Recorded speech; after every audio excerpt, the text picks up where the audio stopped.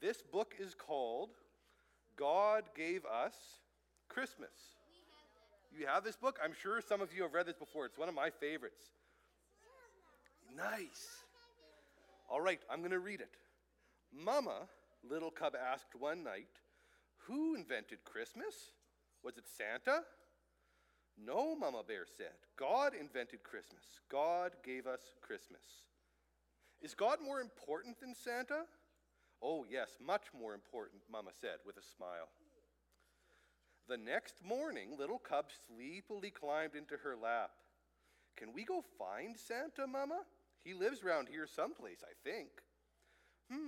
Santa is hard to find, said Mama. But we can go find God. God is everywhere. Yahoo! Cried little cub. I didn't know we could find God. Oh, yes, Mama said, we can always find God.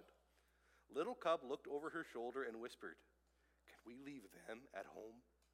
Yes, Papa will watch the little ones. You and I can go alone. We will go find God? I will see how he gave us Christmas? Yes, little cub, you will see how God gave us Christmas. The next morning, little cub and Mama filled their packs, kissed their family goodbye, and set off to find God and see how he gave them Christmas.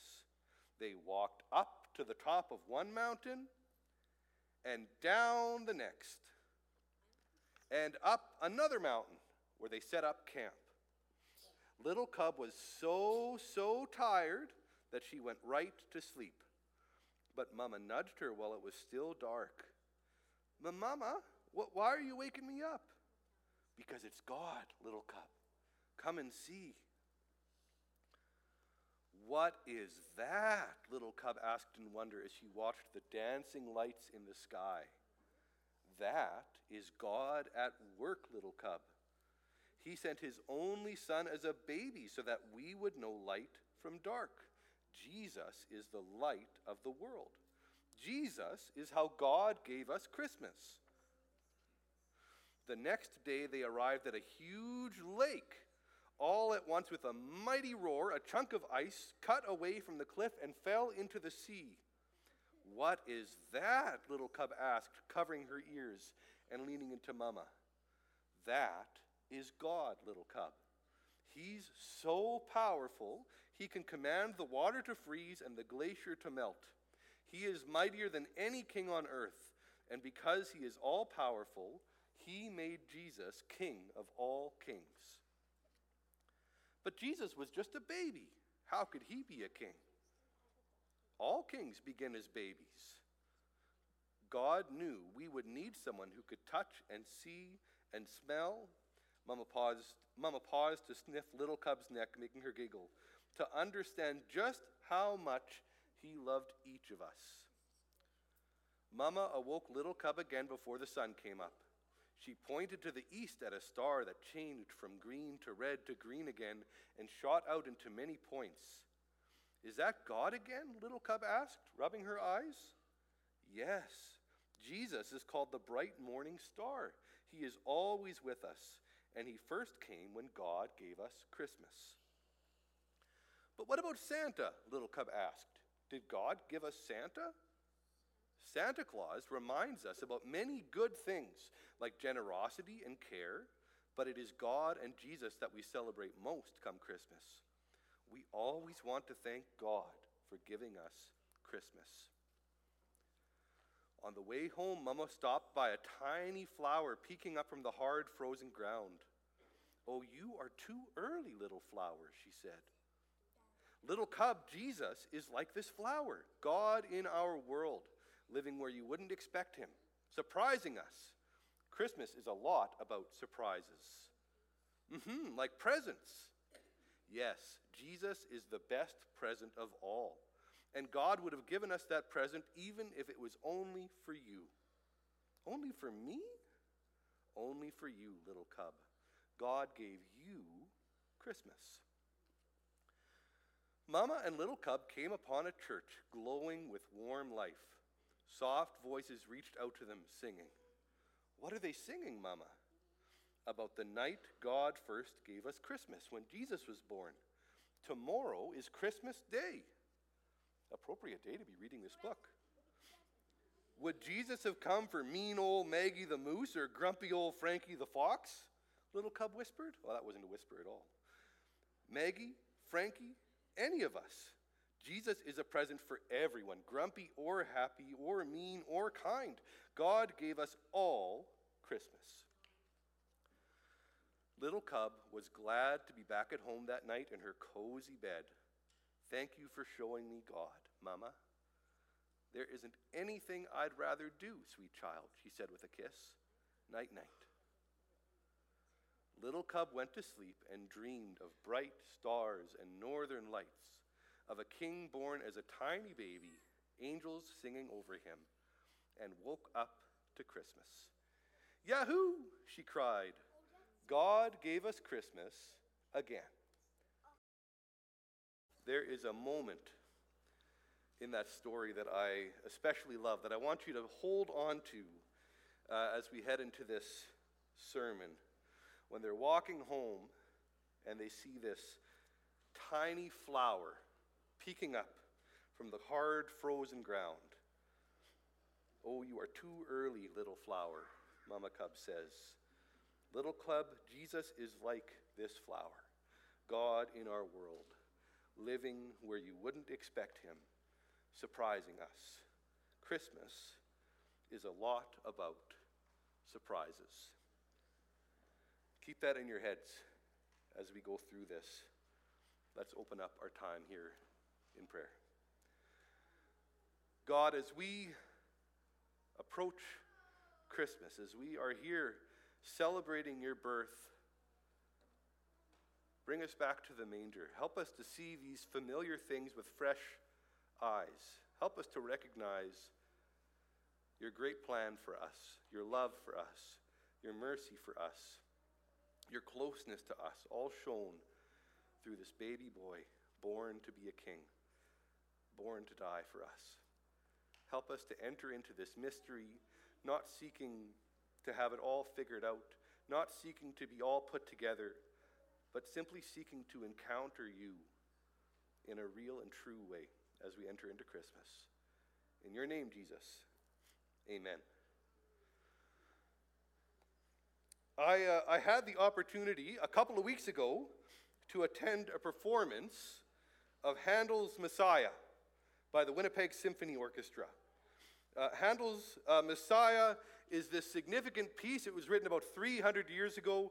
It is one of the most commonly fully performed oratorios, kind of like an opera, that are still performed today. It is a beautiful, powerful piece of music, and it has become this Christmas piece that celebrates the coming of the Messiah. And for those of you who aren't immediately familiar with Handel's Messiah, the most well-known part of this, it kind of builds through the piece towards this grand mountaintop experience of the Hallelujah chorus. Hallelujah, hallelujah, hallelujah, hallelujah, hallelujah. That's the one. Thank you, Wyatt. When I got tickets for this, I didn't pay especially close attention to where it was. I just kind of assumed it was going to be at the Centennial Concert Hall, where most of the symphony performances are. But only a couple of days beforehand, I realized that we were actually going to be at a church, at the Knox United Church downtown. Here's a picture. It's a heritage building in downtown Winnipeg. It's a beautiful church. It's well over 100 years old. And there were all sorts of good reasons, I think, to have the concert here. It's a breathtaking building with soaring ceilings and stone columns and perfect acoustics for a performance like this. Compared to sort of the big Centennial Concert Hall, it's much more intimate. You're right close to the performances. But probably the most significant reason to have it there is because of this towering pipe organ that they have inside of that church, which is several stories high. I think there's a picture of it there, and you sort of lose the scale a little bit in the picture. So I wanted to circle just below there in the next picture. That's a 9-foot grand piano there at the bottom of this pipe organ. So it is this monstrous big instrument, and the organ features heavily throughout the performance of this Handel's Messiah. And it was just, I'm going to use the word transcendent. It was a transcendent experience. And I know that for some of you, you maybe would rather go to the dentist than to sit and listen to an opera for 2 hours, but it was a magical moment to be there. It was the first time that I had ever heard Handel's Messiah performed live. The way my dad would put it is he would say, it brings you into the throne room of God. It was an amazing thing. But there was one moment in particular that stuck out to me, that stood out to me in this performance. Very early on in Handel's Messiah, in fact, the first time a soloist sings, it's a tenor who sings. It's a part for tenor, and it's a song called Comfort Ye My People. And it's text taken from the book of Isaiah. In fact, the whole of Handel's Messiah, the entire thing is simply scripture put to music. But this first piece, the first words that you hear spoken in this 2-hour journey are this: Comfort ye my people, saith your God. Speak ye comfortably to Jerusalem, and cry unto her that her warfare is accomplished, that her iniquity is pardoned. The voice of him that crieth in the wilderness, prepare ye the way of the Lord, make straight in the desert a highway for our God. I asked Dion if he could do it as a special number today. He declined. But I have just a piece of it here that I grabbed from a recording to show you, to give you a sense of the song. So we can play that now.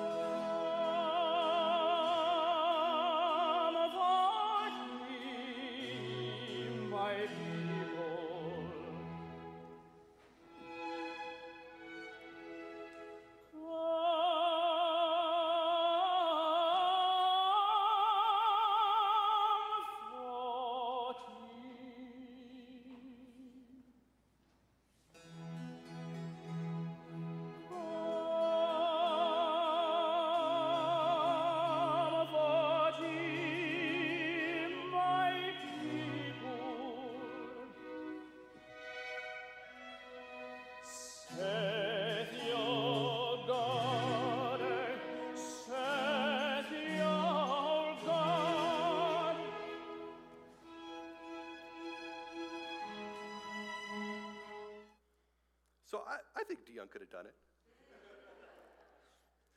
But the video gives you a picture of the performance. And what I should note here about this Knox United Church is that it's a dying church. They average on any given Sunday morning about 30 attendees. They've opened their doors to many other groups coming in. They're now considered to be an interfaith center in Winnipeg, with groups from all different religions coming and meeting in the building. It's basically a community center. And although the architecture is amazing, the actual church community there is a shadow of what it was 100 years ago when that building was built.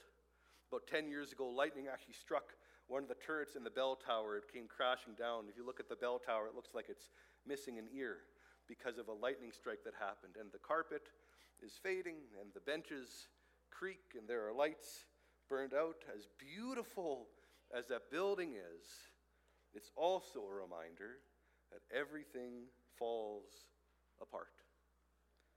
And I sit here in this building with this history and this soaring tenor line echoing off the stone and the arched ceilings and this massive pipe organ and the noise leaking out of the building into downtown Winnipeg as he sings, and I am transported into the throne room of God. And in the middle of this, I notice flashing red and blue lights through the stained glass windows, illuminating the angels and the saints there. 1, then 2, then 3 police cars drive past. Moments later, an ambulance siren goes off in the middle of the performance, and it grabbed a hold of me. These powerful, beautiful declarations of comfort spoken out into a world that is so deeply broken. The disconnect between the way things are and the way things ought to be. That's been talked about this morning already. This is one of those Sunday mornings that preaches a sermon before me before I ever even get up here. And it's not just looking out at the world, right? We can look out in the world and see all sorts of discord and chaos and brokenness, but it's in our own homes. It's complicated. Christmas is a wonderful time. It's a time of joy and celebration, but it's also a time when some of our deepest hurts come to the surface, when the what-ifs and the what could-have-beens and what should-have-beens make themselves known. Christmas is the time when well-meaning aunts and uncles will ask you, hey, when are you finally going to bring someone home for the holidays? Or maybe, when are you going to start a family? Not knowing that you've been trying for 5 years. Or were you reminded of all the stress and the tension that can exist within family relationships? And Christmas is the time when you feel sometimes most deeply the empty seats around a table from people who've left us too early. And so how do we square it up? How can we hold the promises that God gives us in the midst of our pain that is all around us and not have our heads explode from the ways in which these things do not seem to fit together? Those of you who've been here for a few years, you know my story. My brother passed away just before Christmas, about 6 years ago. Christmas never arrives without mixed emotions for me, and I know that I'm not alone in that. But one of the things that has happened for me over the years, in spite of, or maybe even because of, the complicated emotions around this time, is that there are pieces of Christmas that I would have glossed over, or maybe missed, or not taken note of in the same way, that have become a significant part of how I now experience this season. We've been walking through these Advent weeks, speaking to hope and joy and peace and love. And Darren and Kendall, as they've walked us towards Christmas, they've already begun to open this up, this sort of sense that Christmas isn't simply about stuffing down pain or discomfort or ignoring the way that things don't line up or don't work. Darren spoke to the weariness of the world that we live in. Kendall spoke to the promise of peace on earth that just doesn't seem to be fulfilled in the world around us.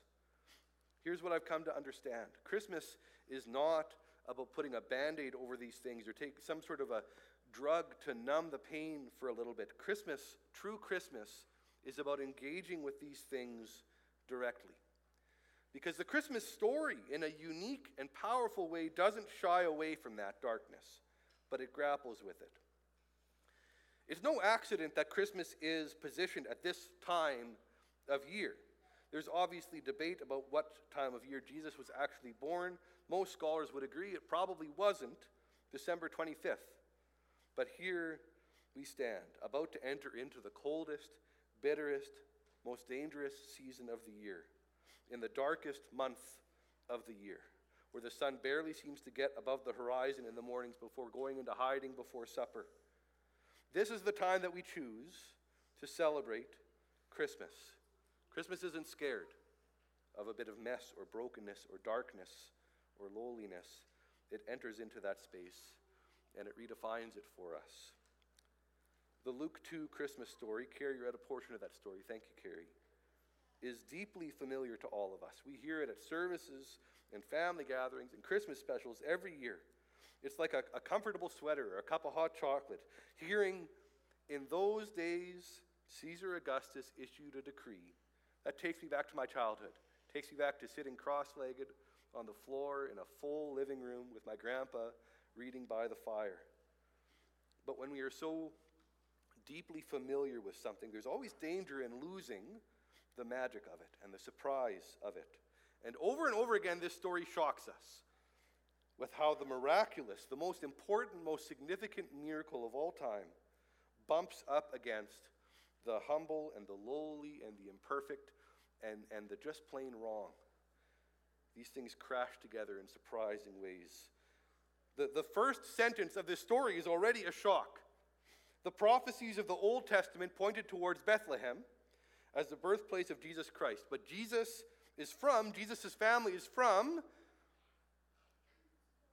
Nazareth. Yeah, Jesus is from Nazareth. And so how are we going to get Jesus' family from Nazareth to Bethlehem in order to align with these prophecies? How is God going to accomplish it?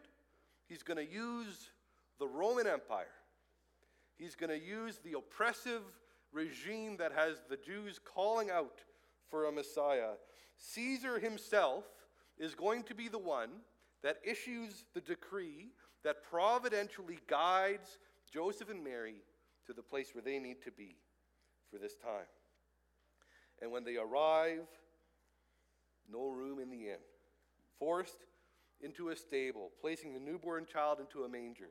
And again, this gives you kind of warm fuzzies when you hear this story. It's a beautiful thing, but keep on allowing yourself to imagine the true sort of chaos and uncertainty and frustration of that moment. For those of you who have kids, imagine going into labor, having nowhere to go, ending up in a barn somewhere, and delivering this child on the straw-covered ground, and then having no other place to rest it but in a feeding trough. Don't let the fact that we know this story erase the shock of the situation. Then we come, the King of Kings and Lord of Lords, wonderful Counselor, mighty God, everlasting Father, Prince of Peace, born in a barn. And then we go to the shepherds. And again, what a delightful, surprising moment. The angelic host shows up to proclaim the good news, not to kings or princes or royalty, not to priests, not in the synagogues, but to lowly, humble, outcast shepherds. Peace to men on whom his favor rests, the angels say. That's you guys. God favors you. It's ridiculous. It's a story that nobody would have written. In fact, C.S. Lewis has this to say about the story of Jesus. Reality, he says, reality, in fact, is usually something you could not have guessed. This is one of the reasons I believe Christianity. It is a religion you could not have guessed. If it offered us just the kind of universe we had always expected, I should feel we were making it up. But in fact, it is not the sort of thing that anyone could have made up. It has just that strange twist about it that real things have. And Mary, it says, I love this verse, it's one of my favorite Christmas verses. Mary treasured up all these things and pondered them in her heart. And Christmas for me has become a time of pondering, a time of taking time to rest in and consider and meditate on all these mysteries and paradoxes, the holy and the lowly smashing together in ways that nobody could have predicted. And as you start to see it, you can see it all around you if you have your eyes open. It's what I felt in that moment as the prophetic words of Isaiah, the words of comfort for my people, says the Lord, were spoken over the chaos of a winter evening in downtown Winnipeg with sirens and emergencies and disruptions and brokenness, a voice in the wilderness crying, comfort. It gives me what Darren talked about in that song, O Holy Night, a thrill of hope. It sends shivers up my spine. The miracle of Christmas, the hope and joy and peace and love of Christmas isn't some childish thing. It's not naive. It's battle-tested and earned through the pain that we've experienced. It's the ability to sit in the storm with our eyes on God, with a peace that only He can give. It makes no sense at all, and yet it's the only rational thing that we have to cling to. Christmas does such a good job of capturing this. Not the commercialized holly jolly Christmas, but the one that looks to God in a manger, to angels appearing to shepherds, to a Roman emperor making a decree that accidentally sets up the dominoes perfectly for what God wants to accomplish. Kendall talked about Bono and U2 last week, singing about the frustration between the disconnect of the Christmas statement, peace on earth, and the world that we see around us. But Bono is the first, by far, from the first person to call that out in a Christmas song. Christmas music, if you listen, steps into that mystery, that tension over and over again. It points to, like that children's book I read, a flower shooting up through the snow, unreasonable, surprising hope that not only points to a brighter future, but to a God who is walking with us here and now, in this moment. I want to close out by talking a bit about one of my favorite Christmas songs. This has unintentionally become a series about Christmas songs. It's not how we planned this, but each of us have kind of grabbed onto different Christmas songs in order to sort of explore this idea. And I, of course, have already talked a bit about Handel's Messiah, but I want to close by talking about what I think is one of the most criminally underrated Christmas hymns, which is I Heard the Bells on Christmas Day. Henry Wadsworth Longfellow, a poet, is the author of the original poem. He had 6 children, one of whom passed away as an infant. His wife passed away in a tragic accident in a fire, and Henry attempted to rescue her, was unable to, and suffered burns so severe that he was unable to attend his wife's own funeral. A couple of years after that, his oldest son snuck out of the house to go and join the Civil War that was happening in the United States. As we arrived, he contracted typhoid and nearly died, came home to recover, and then ran off to the war again, only to be shot. Henry received a telegram saying he had been shot in the face. He had to sit with that for weeks until it turned out it was a miscommunication. He had been shot in the shoulder. Missed paralysis by only inches. Was brought home to recover. And as his son returned home, Longfellow, a 57-year-old widowed father of 6 children, the oldest of which had nearly been paralyzed in a war that the country was fighting against itself, he wrote a poem to try and capture the dissonance in his own heart as he looked at the world around him on Christmas Day. And this is what he said. I heard the bells on Christmas Day, their old familiar carols play, and wild and sweet the words repeat of peace on earth, goodwill to men. And thought how, as the day had come, the belfries of all Christendom had rolled along the unbroken song of peace on earth, goodwill to men. Till ringing, singing on its way, the world revolved from night to day, a voice, a chime, a chant sublime of peace on earth, goodwill to men. Then from each black, accursed mouth, the cannons thundered in the south, and with the sound, the carols drowned of peace on earth, goodwill to men.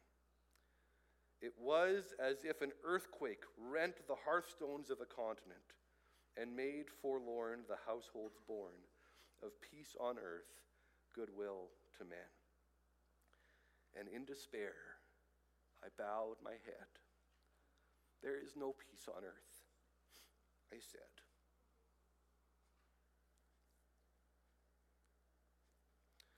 For hate is strong and mocks the song of peace on earth, goodwill to men. Then pealed the bells. I'll get through it. Then pealed the bells more loud and deep. God is not dead, nor doth he sleep. The wrong shall fail, the right prevail, with peace on earth, goodwill to men. Here's what Christmas means. God is not dead, nor doth he sleep. He's here with us, like a flower in the snow, like a voice singing in the wilderness, like a declaration of supernatural comfort for God's people over the sound of sirens, like the bells on Christmas Day ringing out against all odds. Hope and joy and peace and life now spring up where we least expect it, because God is with us. And Christmas is full of surprises, full of gifts that reveal themselves in the most unexpected places if we're paying attention. And so my simple prayer for this Christmas is that we can ponder these things in our heart. Take time to rest in this story again. And whatever journey you are walking, may you be surprised by hope this season. Amen.